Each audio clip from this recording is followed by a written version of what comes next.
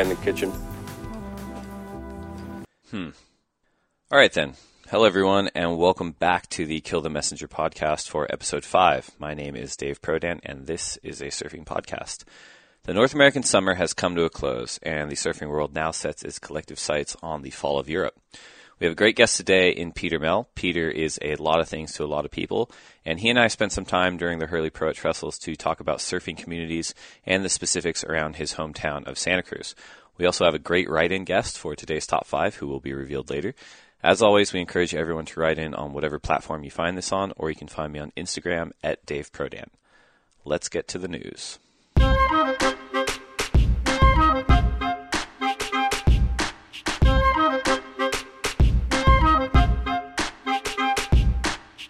In the news these last 2 weeks, Jordy Smith and Tyler Wright won the Hurley and Swatch Pro at Trestles. For Jordy Smith, this was the first time in a while that showcased the world-class form and competitive tact that made him a title contender ahead of multiple injury-laden seasons. Damien Farrenfort, friend of the pod, mentioned that he was in a good space during our last episode, and he's proven that now, moving to number 4 on the rankings. Tyler Wright is now mathematically within striking distance of her maiden WSL title. The next stop is Portugal, and given everything she's endured since she first blitzed the CT field with a win at the Beachley Classic in 2008, a title clinching in Europe is sure to be emotional. Standing in her way, of course, are the WSL Top 17. And in sad news, the world learned that David Woody, passed away ahead of the Trestles event. Woody served as the sport's head of security for over 20 years and impacted an unthinkable amount of people. He watched over us. I loved working with him. He was my friend, and I miss him. Now, I debated whether or not to run this fish out of water segment in today's episode. I was feeling like it was either not appropriate or all too appropriate. Initially, it was going to be set up as something I thought about while reading James Andrew Miller's book, Powerhouse, about the creative artist agency, and a quick commentary on games and life and different approaches. That said, the following is obviously applicable to much loftier thinking than that. This is the late Bill Hicks capping his Revelation show in 1992. There is a point. Is there a point to all this? Let's find a point. Is there a point to my act? I would say there is. I have to. The world is like a ride at an amusement park, and when you choose to go on it, you think it's real, because that's how powerful our minds are. And the ride goes up and down and round and round. It has thrills and chills, and it's very brightly colored, and it's very loud, and it's fun for a while. Some people have been on the ride for a long time, and they begin to question, is this real, or is this just a ride? And other people have remembered, and they come back to us, and they say, hey, don't worry, don't be afraid, ever, because this is just a ride. And we kill those people. Shut him up. We have a lot invested in this ride. Shut him up. Look at my furrows of worry. Look at my big bank account and my family. Has to be real. It's just a ride. But we always kill those good guys who try and tell us that. You ever notice that? And let the demons run amok? But it doesn't matter because it's just a ride. And we can change it anytime we want. It's only a choice. No effort, no work, no job, no savings of money. A choice right now between fear and love. The eyes of fear want you to put bigger locks on your door, buy guns, close yourself off. The eyes of love instead see all of us as one. Here's what we can do to change the world right now to a better ride.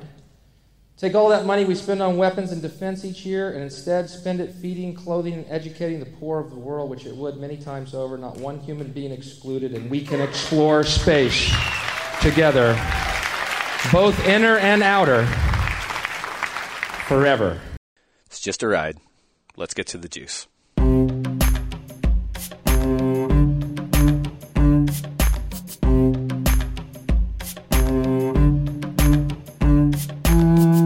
The North remembers. All right. Joining me on The Juice today is a man of many hats. He is a Santa Cruz legend, a former QS campaigner, a big wave icon, a WSL commissioner, and a celebrated member of the broadcast team, Peter Mell. Welcome to Kill the Messenger. Wow. Such an honor. It really is, Dave. The honor is all ours. So let's get started. We could spend forever discussing the nuances of big wave surfing and the impact that you personally have made on that part of the sport. And I'm sure that'll come up today, but what I really want to talk to you about is the Santa Cruz community as a breeding ground of world-class surfers and why it seems like they aren't as represented as they can be on the international stage. Good question. I think there's a lot to it, but I'm welcome to discuss it. Cool. Well, maybe let's start with some potentially lesser known facts about yourself. I think, the entire world is aware of your status as a big wave icon, but you're also an incredibly accomplished surfer in conditions of all types.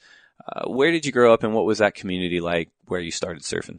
So I was born in Santa Cruz. I was conceived in Hawaii. My father and mother moved to the North Shore for, in the summer of 68.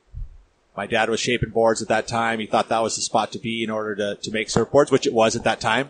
But I think at the same time, there was a lot of other shapers there, so the competition was rough as far as producing surfboards. He was making them out of his own home there in Mokulea. They decided to get pregnant, which happened in that summer, and then we ended up moving to Santa Cruz right after that because Mom selling Avon on the North Shore wasn't doing red hot. My dad, surfboards were, again, tough to sell. So they decided that Santa Cruz was a hotbed at that time. They had done after their honeymoon, they had done a trip up through all of California, decided that Santa Cruz was an amazing place and decided to drop shop there. Literally our home was on 41st Avenue, which is one of the hotbeds right now of surf industry. O'Neill had their wetsuit manufacturing and their shops on 41st Avenue. There was a couple other stores that happened to open at that same time. And at that point, we planted, and the shop has moved from the middle of 41st now down the street to where it sits now, right there on the corner of Portola and 41st. And they've got major industry surf shops there with Rip Curl and Billabong and O'Neill and our store. So very much born into a surfing family. Absolutely. I was born into a surfboard factory, literally. I was born in a hospital, but I came home into the foam dust, into the resin smell. I've been there my entire life. We have a factory that's still producing surfboards to this day. We still have a retail store. It's one store.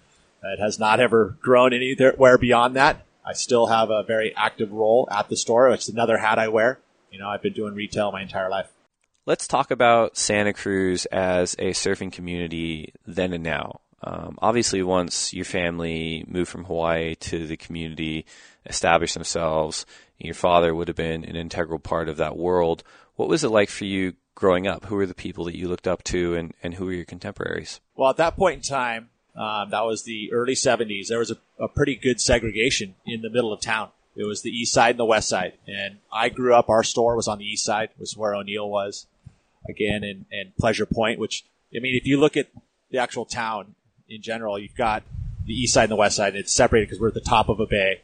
So the east side being Pleasure Point area, Capitola, that whole region has great waves. And then there's the west side, which holds on to Steamer Lane, Stockton Avenue, the west side of town. And so there was a segregation of surfers. The west siders only surfed the west side, the east siders only surfed the east side. And then if they ever crossed paths, there was always some sort of literally at that point in time, there was, you didn't share those waves. It was a very radical time in Santa Cruz, and that there was, this protective aura about it. And it's, it's grown, and we can get into that later, but that's where it kind of started. There was this really protective of the surf spots. You didn't share your waves. You didn't share necessarily, and the only sharing you were doing was with your close friends.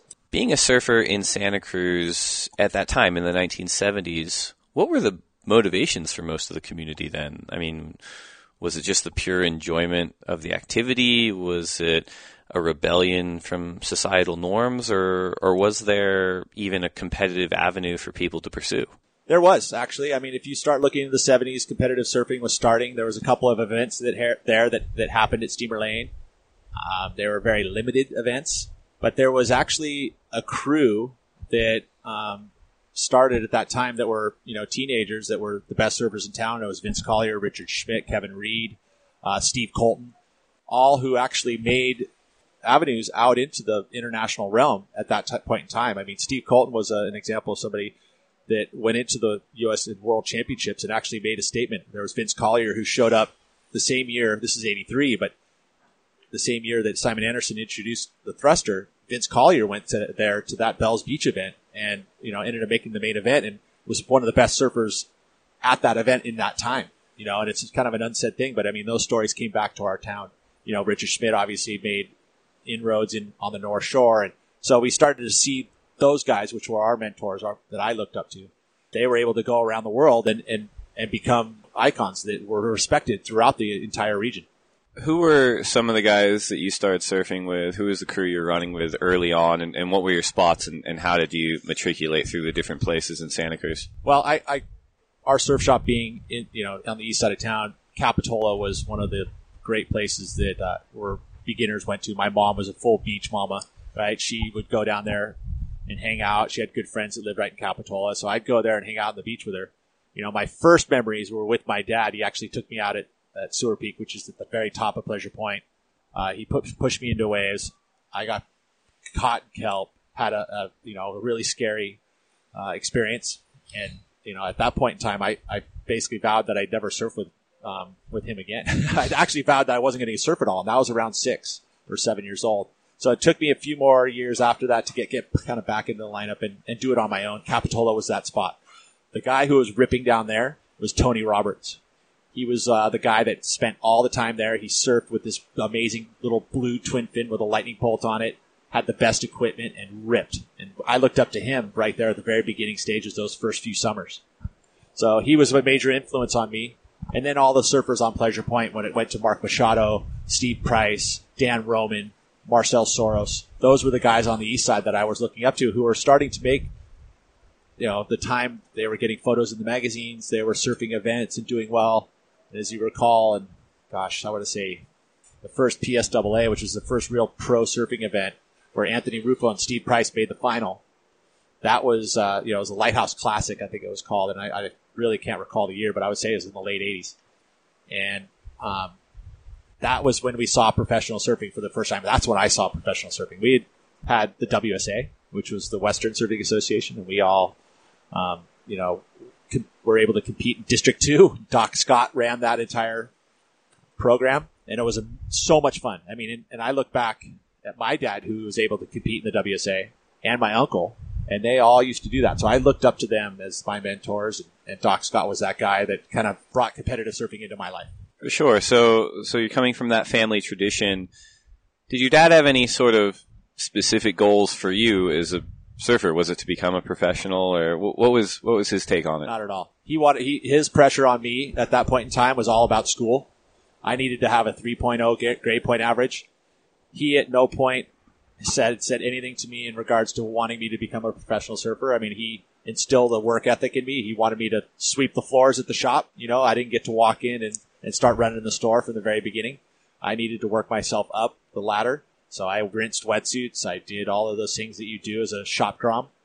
And, in the factory time, I spent a lot of time whittling away on foam and learning how to use resin and, using acetone as soap and water. Like that's what, acetone was one of those things that we could clean anything off. And I thought that was the most amazing stuff ever. But, so I learned a lot in those early years, but not necessarily him teaching me to surf. I think that our first experience kind of shaped that, where I was just doing, if I was learning to surf, I was doing it on my own and looking up to the people that surfed well in my town.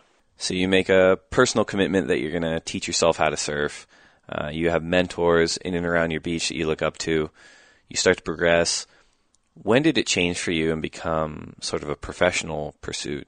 When did sponsorship come into play? I mean, I look back and really those years were sponsored by my dad.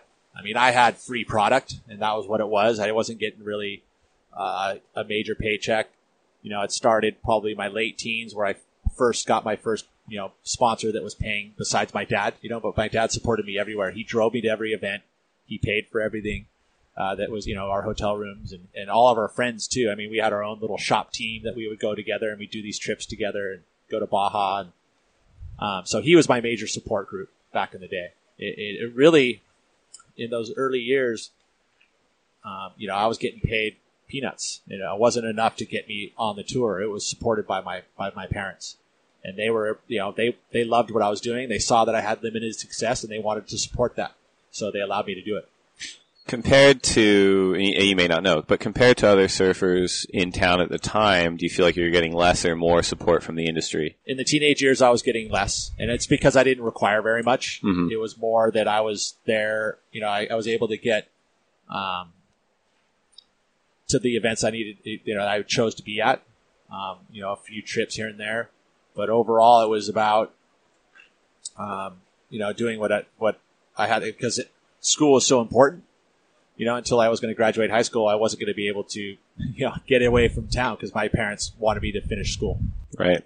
And you may not know this either, but at the time, was it clear to you that surfers in Santa Cruz received less industry support than surfers, say, in San Clemente, Orange County, Huntington Beach? I didn't actually understand that at that time, and I thought I was probably in the same comparison. But what really changed for us as a group of surfers was that Tony Roberts kind of came into the world, and he was a filmmaker at that time, and he was doing these Super 8 films, and he kind of brought us as a group together to go do shoots, and I don't, as you recall, but I think that, at that time there wasn't this it was right when VHS came out and we were making surf videos, and TR was at the forefront of that.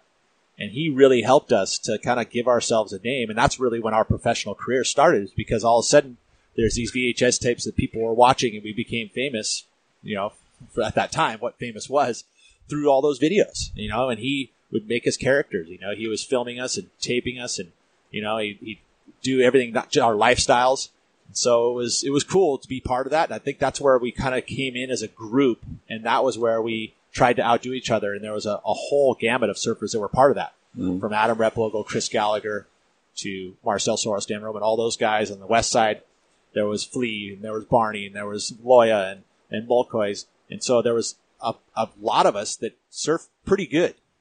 And we'd always meet up, and we'd go for shoots, and we'd try to outdo each other. And whether it was doing aerials or surfing big waves or barrels, we were always trying to outdo each other. You touched on it before, the competition and the rivalry between the west side and east side in Santa Cruz. Can you give us a little more background on that? And specifically in the start of that video era, I mean, was there bad blood at all in that group, or were you guys sort of healthy competition pushing each other? At that point in time, it became just a fun thing.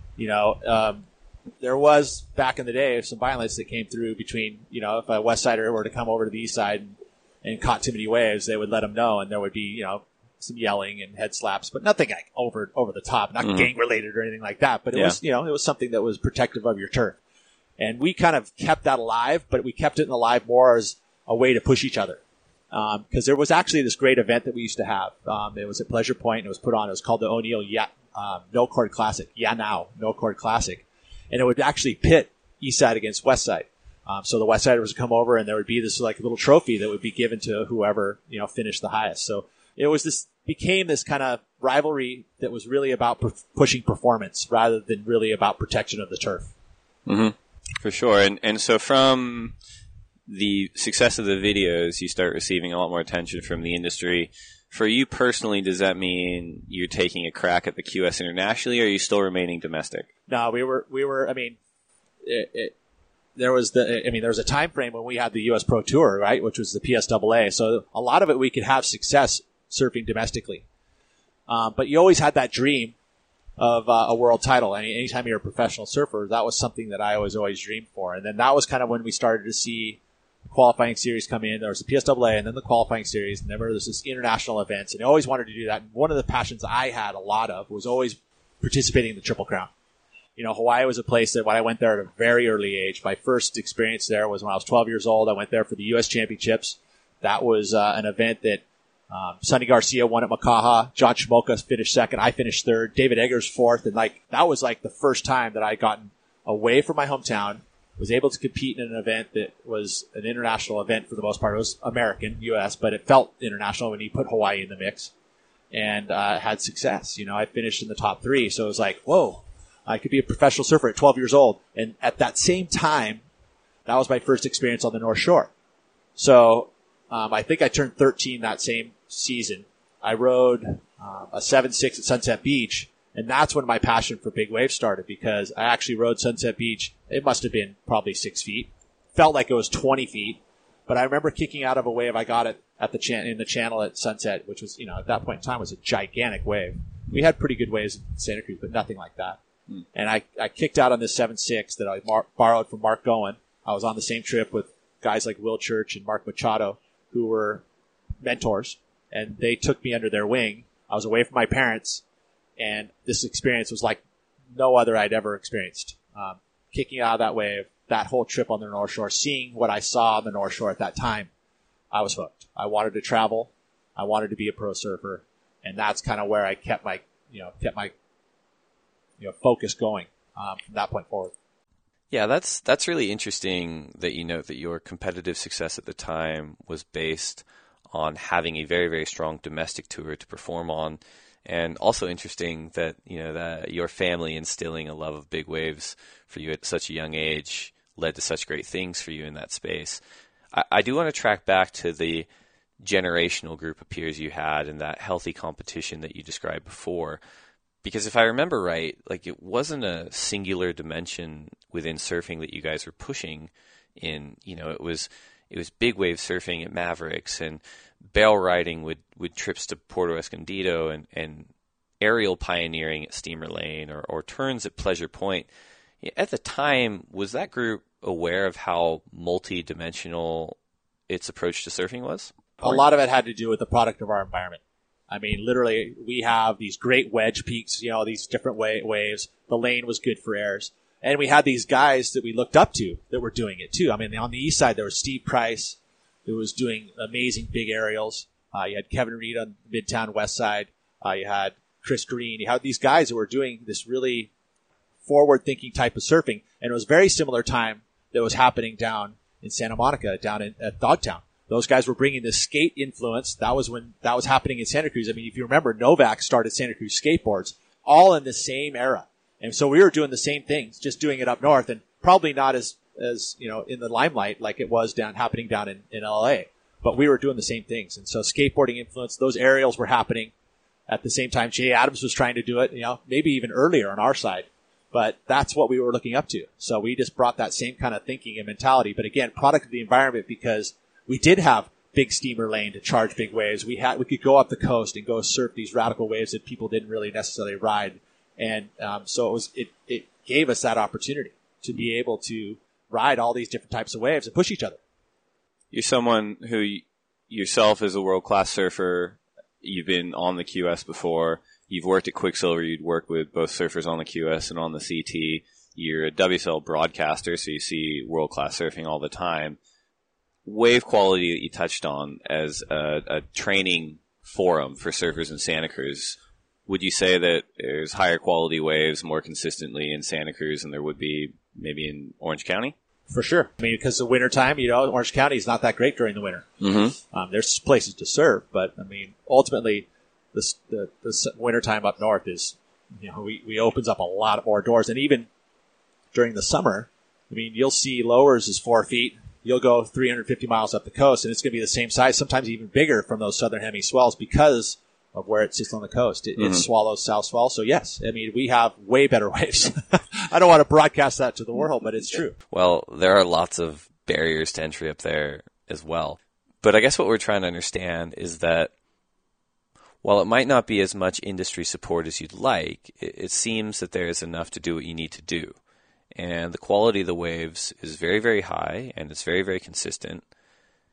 Are there factors contributing to the fact that Santa Cruz, generation after generation, is producing world-class surfers that are failing to reach the international stage? Yeah, I think it's very similar to, say, Hawaii and surfers that live in Hawaii.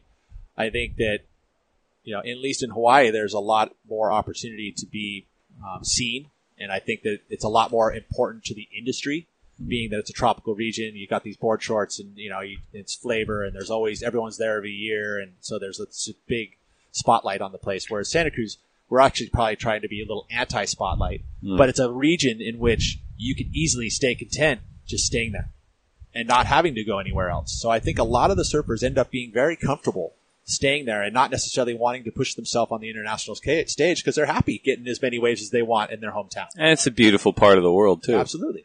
You're a very sort of big guy for professional surfer standards. Do you think that the environment up there is more conducive to training CT talent than it is QS talent? And was that ever a struggle for you on your campaign? I would absolutely believe that. And a lot of it's got to do with the quality of the waves. I mean, looking back in history, like if they're the successes that came from surfers in our region, it would be like places like going to Hawaii. I mean, some of my best events that I ever did good in was Haleiwa, and that was because it was a solid big point break right that was like kind of wild and scary, and I went there and loved it.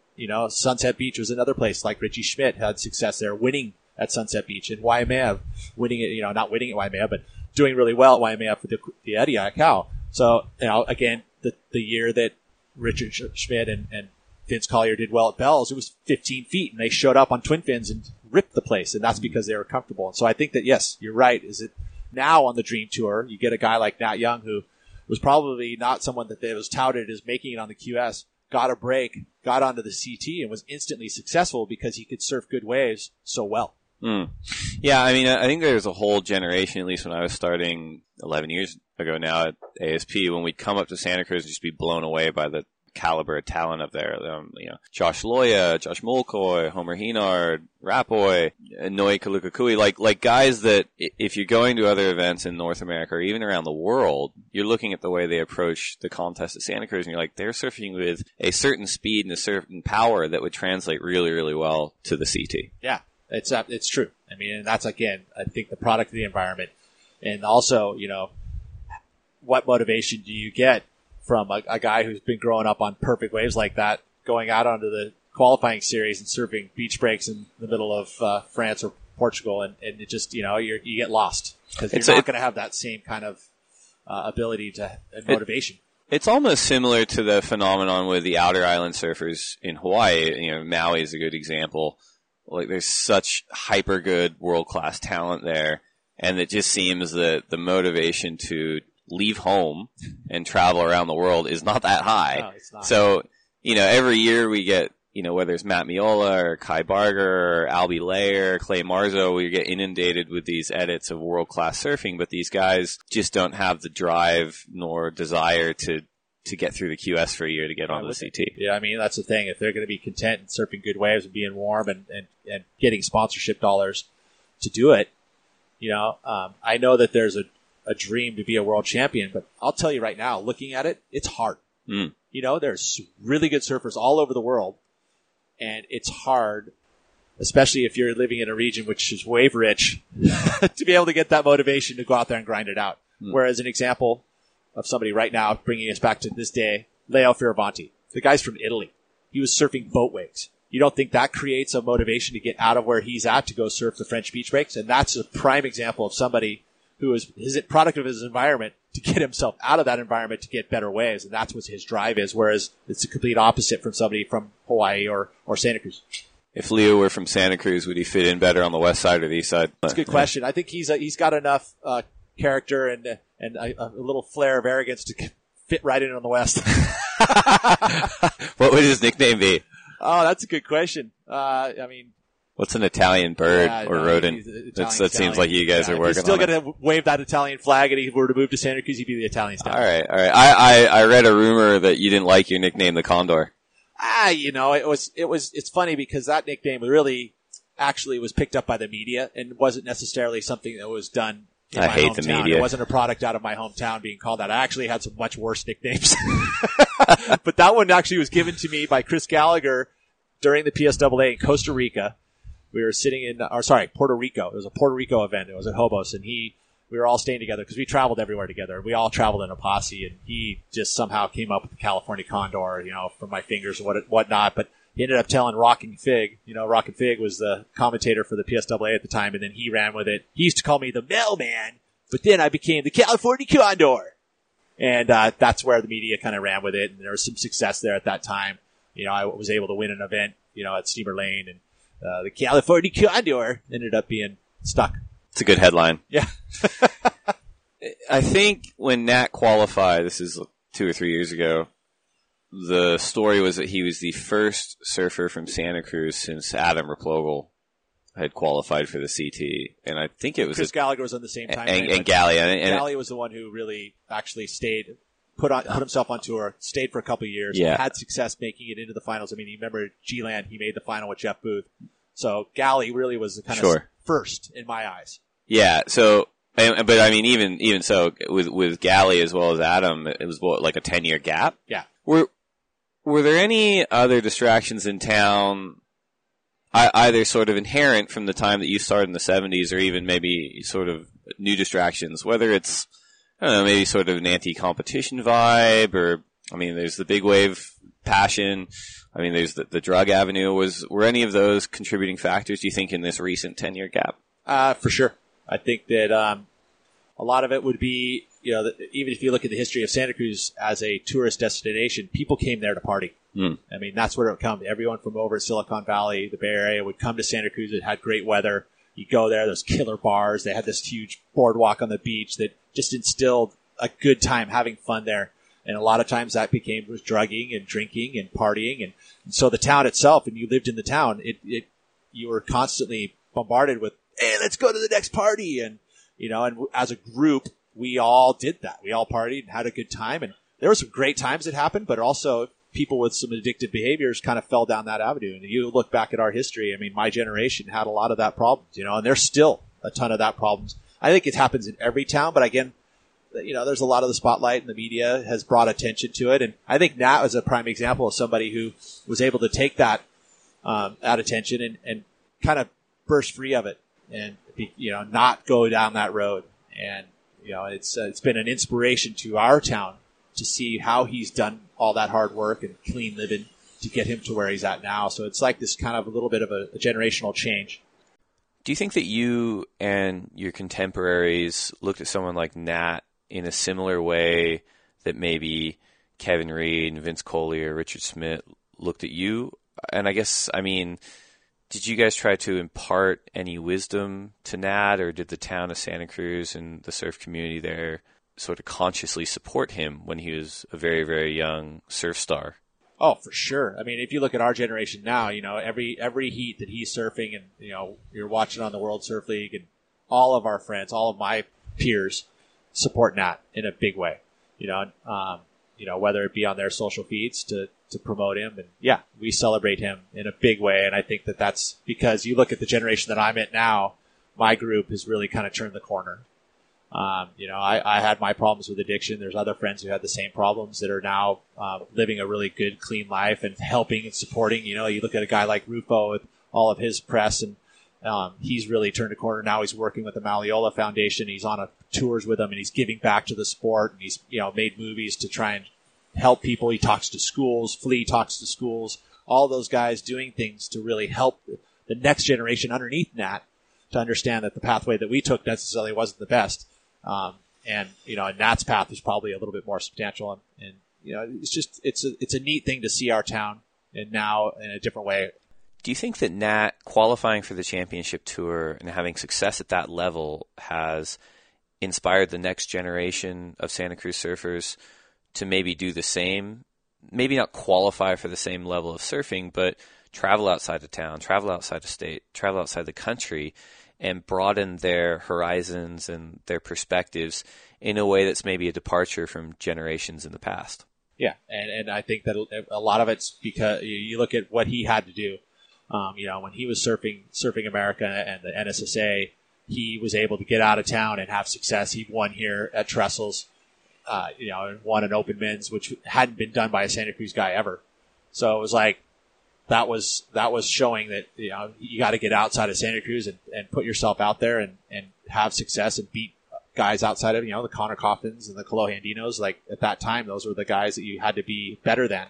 And you see the generation that is coming up, an example being my son John and all of his peers. And then there's a younger group even underneath that have been making their point of getting down to Southern California and spending time, not just going in, surfing your heats and going back home, going down there and spending a week and hanging out with all the other surfers down there, seeing the magazines, seeing the industry, because that's where you're going to find success, and longevity in your career. I really like that segue. Let's close out with a note on the future for the Santa Cruz surf community. You have a son, John Mel. He's 16. He's named after your father. He's developing into a nationally recognized surfer, potentially internationally recognized surfer. How do you feel as a father and as a community member about John and this next generation of Santa Cruz surfers, about their prospects for the international stage? Well, I mean, he's coming from a town that I think he's very comfortable in as well. And so sometimes it feels like he gets that kind of set in his ways where he wants to be, just surfing in Santa Cruz. But I also know that I've instilled this travel bug in him because he's been able to be in tow with me. And I think that that's something that he really enjoys. I think he loves being able to go and spend a week, 2 weeks. He just spent 2 weeks on the East Coast on his own, chasing hurricanes, and he loved it. So that travel portion is an education that I've received as a youngster that my parents helped me to do, but that's the education that I'd love him to keep having. And I would say for everyone in his generation, and there's some importance in schooling and keeping that schooling, but also times that you can get away and go see the world, do it. And I think that that's a well-rounded way to grow up. It'll help you to see the world in a different light than just being stuck in your little hometown and your little bubble and thinking that that's all that's there. Because you get out and you see the world, you can make good choices. You'll see the successes of people throughout the globe in all these different communities. And I would say that for me is where it's at. Well, it's the benefit of having enhanced perspectives. It's something that you've benefited from throughout your life. Totally agree. Well, Peter Mel, the Santa Cruz community is very fortunate to have a son like you with your insight and your sensitivity and just your raw talent. Yeah, thank you. I mean, it really came from if I look at my parents, I mean, my dad's being honored for one of the first times ever for his shaping and his contribution to the community of Santa Cruz with their doing the boardroom up there next month.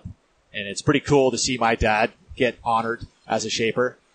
And shout out to Scott Bass. Exactly. Scott Bass, thank you for allowing that. I mean, he said, I talked to him last night and he was saying, hey, it wasn't me. It was, I went to the community and the community basically voted him as he's on that short list. And all of a sudden they gave him that honor. And it's just cool that he's worked so hard, shaping pieces of art for 50 years.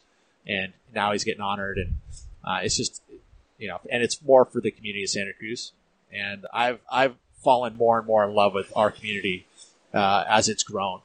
And the surfing's still just as good there. The waves are just as good. And it's in a good place right now. So rich history in Santa Cruz, and whether we see them grace us on the international stage or not, they'll still be producing world-class surfers. And not that you need validation from me, but in my humble opinion, the Mels absolutely qualify as surfing royalty. Peter Mel, thank you very, very much for coming on Kill the Messenger. Thank you very much for having me.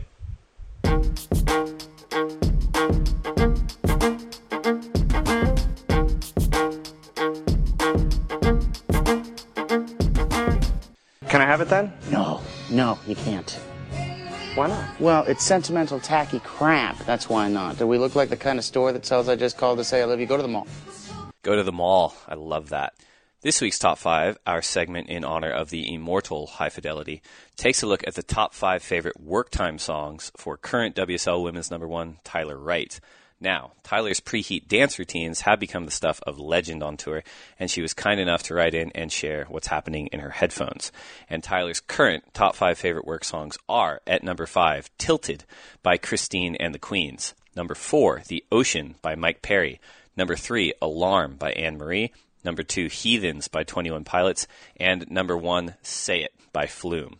Now, I am positive those are unique and inspired choices, and they certainly show my age. It's clear that my ability to stay on the pulse of quality music died out during the great Napster wars of the early aughties. But for those interested, my current top 5 jams for writing emails in the dark to are, at number 5, Mastermind by Deltron 3030. I like hip-hop and science fiction, so Deltron is my guy. At number 4, Pharaohs by Subtract. I found this song a few years ago trying to mix a video clip for Joel Parkinson and have been listening to it ever since. At number 3, Caravan, the live version by Van Morrison. Van Morrison rules. At number 2, Light of the Seven from the Game of Thrones Season 6 soundtrack. You do not want to get an email from me when this is on. And at number 1, Obvious Child by Paul Simon, drum beats and heartbeats. Very nice, Rob. A sly declaration of new classic status slipped into a list of old safe ones. Very pussy. Couldn't you be any more obvious than that, Rob? How about, I don't know, the Beatles? How about fucking fucking Beethoven. Track 1, Side 1 of the 5th Symphony. How can someone who has no interest in music own a record store? Now, I've been told that you can now listen to these lists on the WSL Spotify list or site or app or whatever. I'm not sure what it is because, well, Napster. Anyway, let's check the horizon.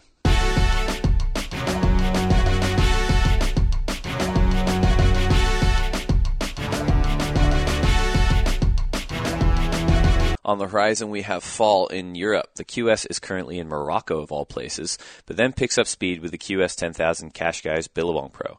This event overlaps with the next stop on the 2016 WSL Women's Championship Tour, the Qashqai's Women's Pro, and we'll see if Tyler Wright can further consolidate her lead through the European leg.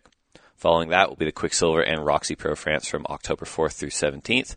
Europe has been on fire the past couple of days, so let's hope autumn is good to all of us over there. As always, all events are webcast live on WorldSurfLeague.com and the WSL app.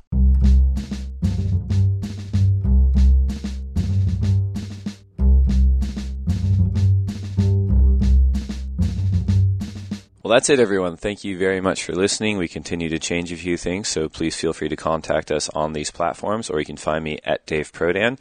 We'll be back in a couple of weeks, and rest in peace, Mr. Wood.